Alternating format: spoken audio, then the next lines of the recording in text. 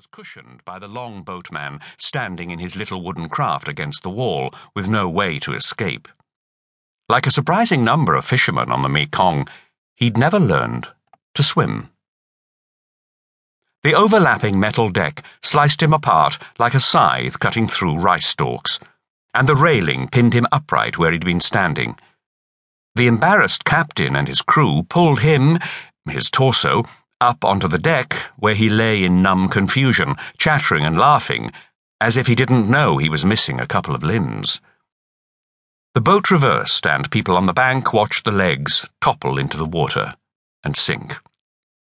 They likely swelled up in a few hours and returned to the surface.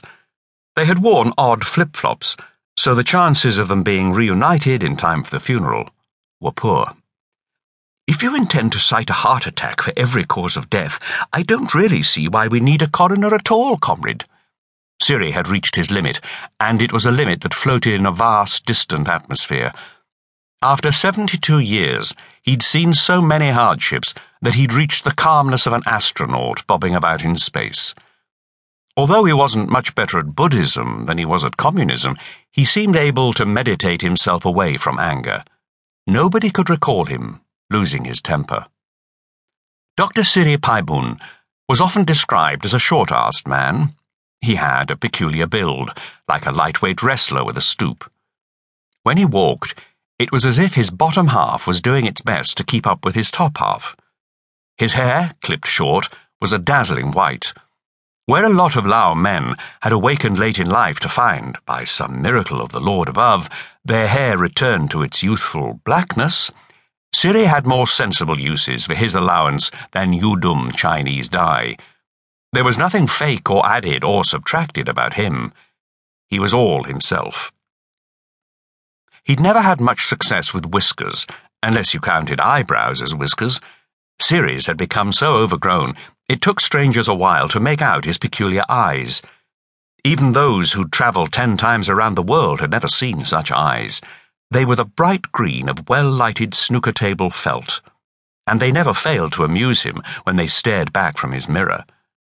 He didn't know much about his real parents, but there had been no rumours of aliens in his blood.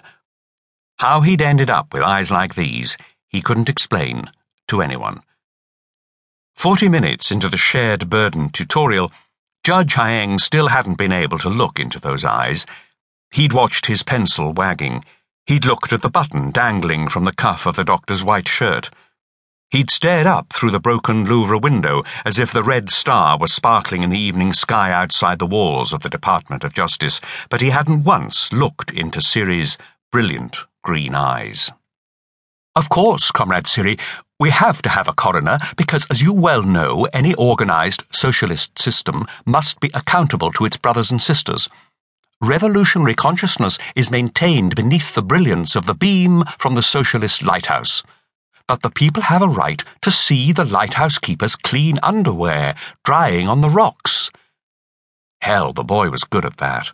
He was a master at coming up with exactly the wrong motto for the right situation. Everyone went home and analysed their mottos and realised too late that they had no bearing on anything. Siri stared at the sun-starved boy and felt kind of sorry for him. His only claim to respect was a Soviet law degree on paper so thin you could see the wall behind it. He'd been trained, rapidly, to fill one of the many gaps left by the fleeing upper classes. He'd studied in a language he didn't really understand and been handed a degree he didn't really deserve. The Soviets added his name to the roster of Asian communists successfully educated by the great and gloriously enlightened socialist motherland.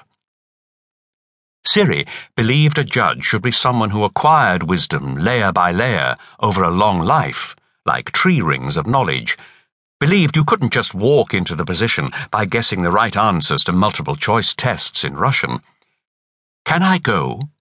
Siri stood and walked towards the door without waiting for permission. Haeng looked at him like he was lower than dirt. "I think we'll need to discuss attitude at our next tutorial. Don't you?" Siri smiled and resisted making a comment. "And, Doctor," the coroner stood with his nose to the door, "why do you suppose the Democratic Republic issues